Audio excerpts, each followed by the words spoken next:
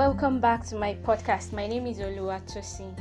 On today's episode, I'll be talking about relationship, marriage, and courtship, doing it God's way. So, on the 1st of October, which was Independence Day, there was a sales that Laju Iren did on Okada books for all our books, so we could get it for half of the price. So I got Dating Intelligently, which is a book that I've been thinking of buying even before that day. So if you're listening to this, thank you so much, ma, for giving us your book at half the price. I bought it for 500 naira and it's initially 1000 naira on Okada books. Thank you so much. I've been thinking of buying the book even before that day. So thank you. So if you're wondering who is Laju Iren, she's a pastor at Celebration Church together with her husband. She's a writer, she's a filmmaker, and a vlogger. I actually got to know her through a friend of mine who likes watching her vlog. So during this pandemic, when it started, I went to check almost all her YouTube videos. The one she talks about relationships and every other thing like that. And you'll be wondering, okay, she's married, so why did she write Dating Intelligently? The purpose of writing the book is to teach Christians how to build godly relationships that will stand the test of time. And according to her, Dating Intelligently is a practical and biblical guide to dating and courtship. I learned a lot of lessons while reading, and this episode is just going to be a part 1 of Dating Intelligently, because it's a book that I just don't read in a rush. You have to settle down and digest everything that is written there. So I'll start with the first lesson that I learned, is that don't look to a relationship to define you. Only Christ can define you. You were created to live for Him and to lead others to Christ. And what do I mean by this?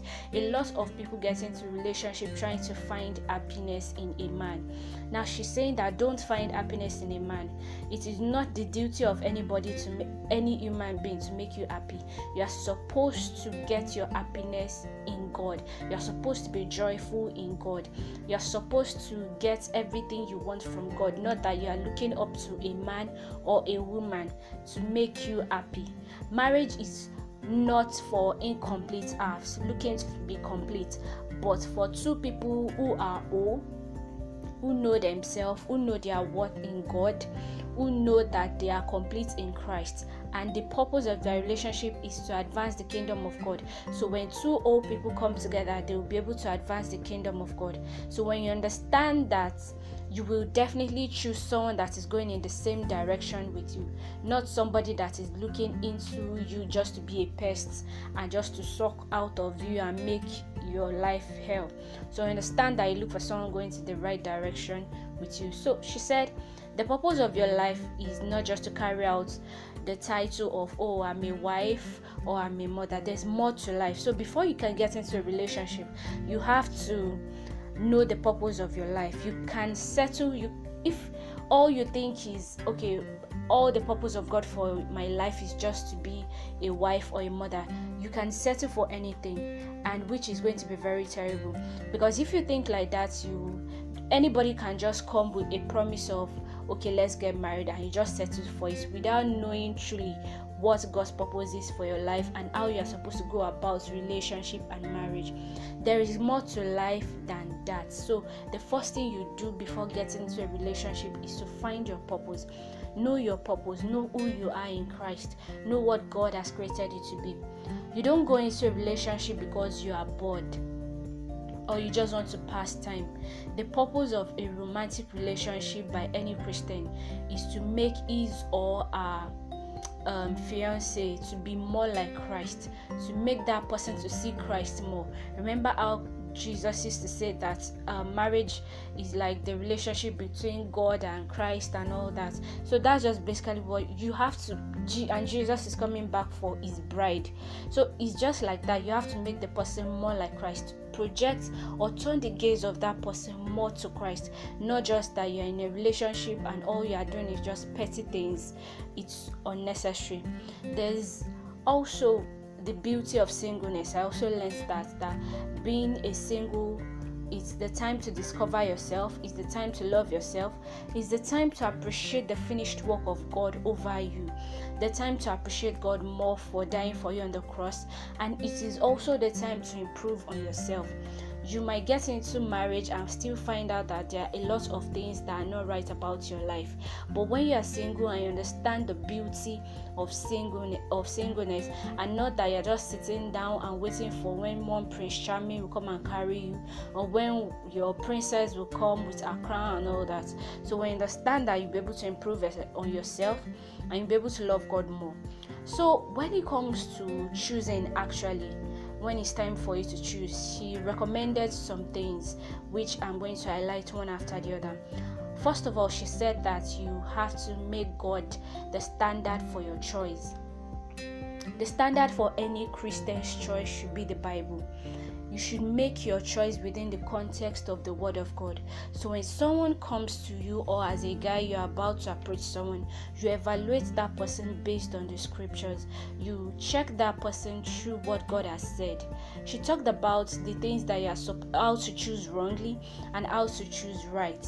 So it's all in her book, but I'm going to focus on certain things that she said. That one other thing is, do not choose based on physical things like attraction or feeling, or that you should just choose based on things that you feel. And the reason is because attraction will fade and feeling as time goes on might go, but that does not mean that you shouldn't have feelings or be attracted to the person that you want to get into a relationship with.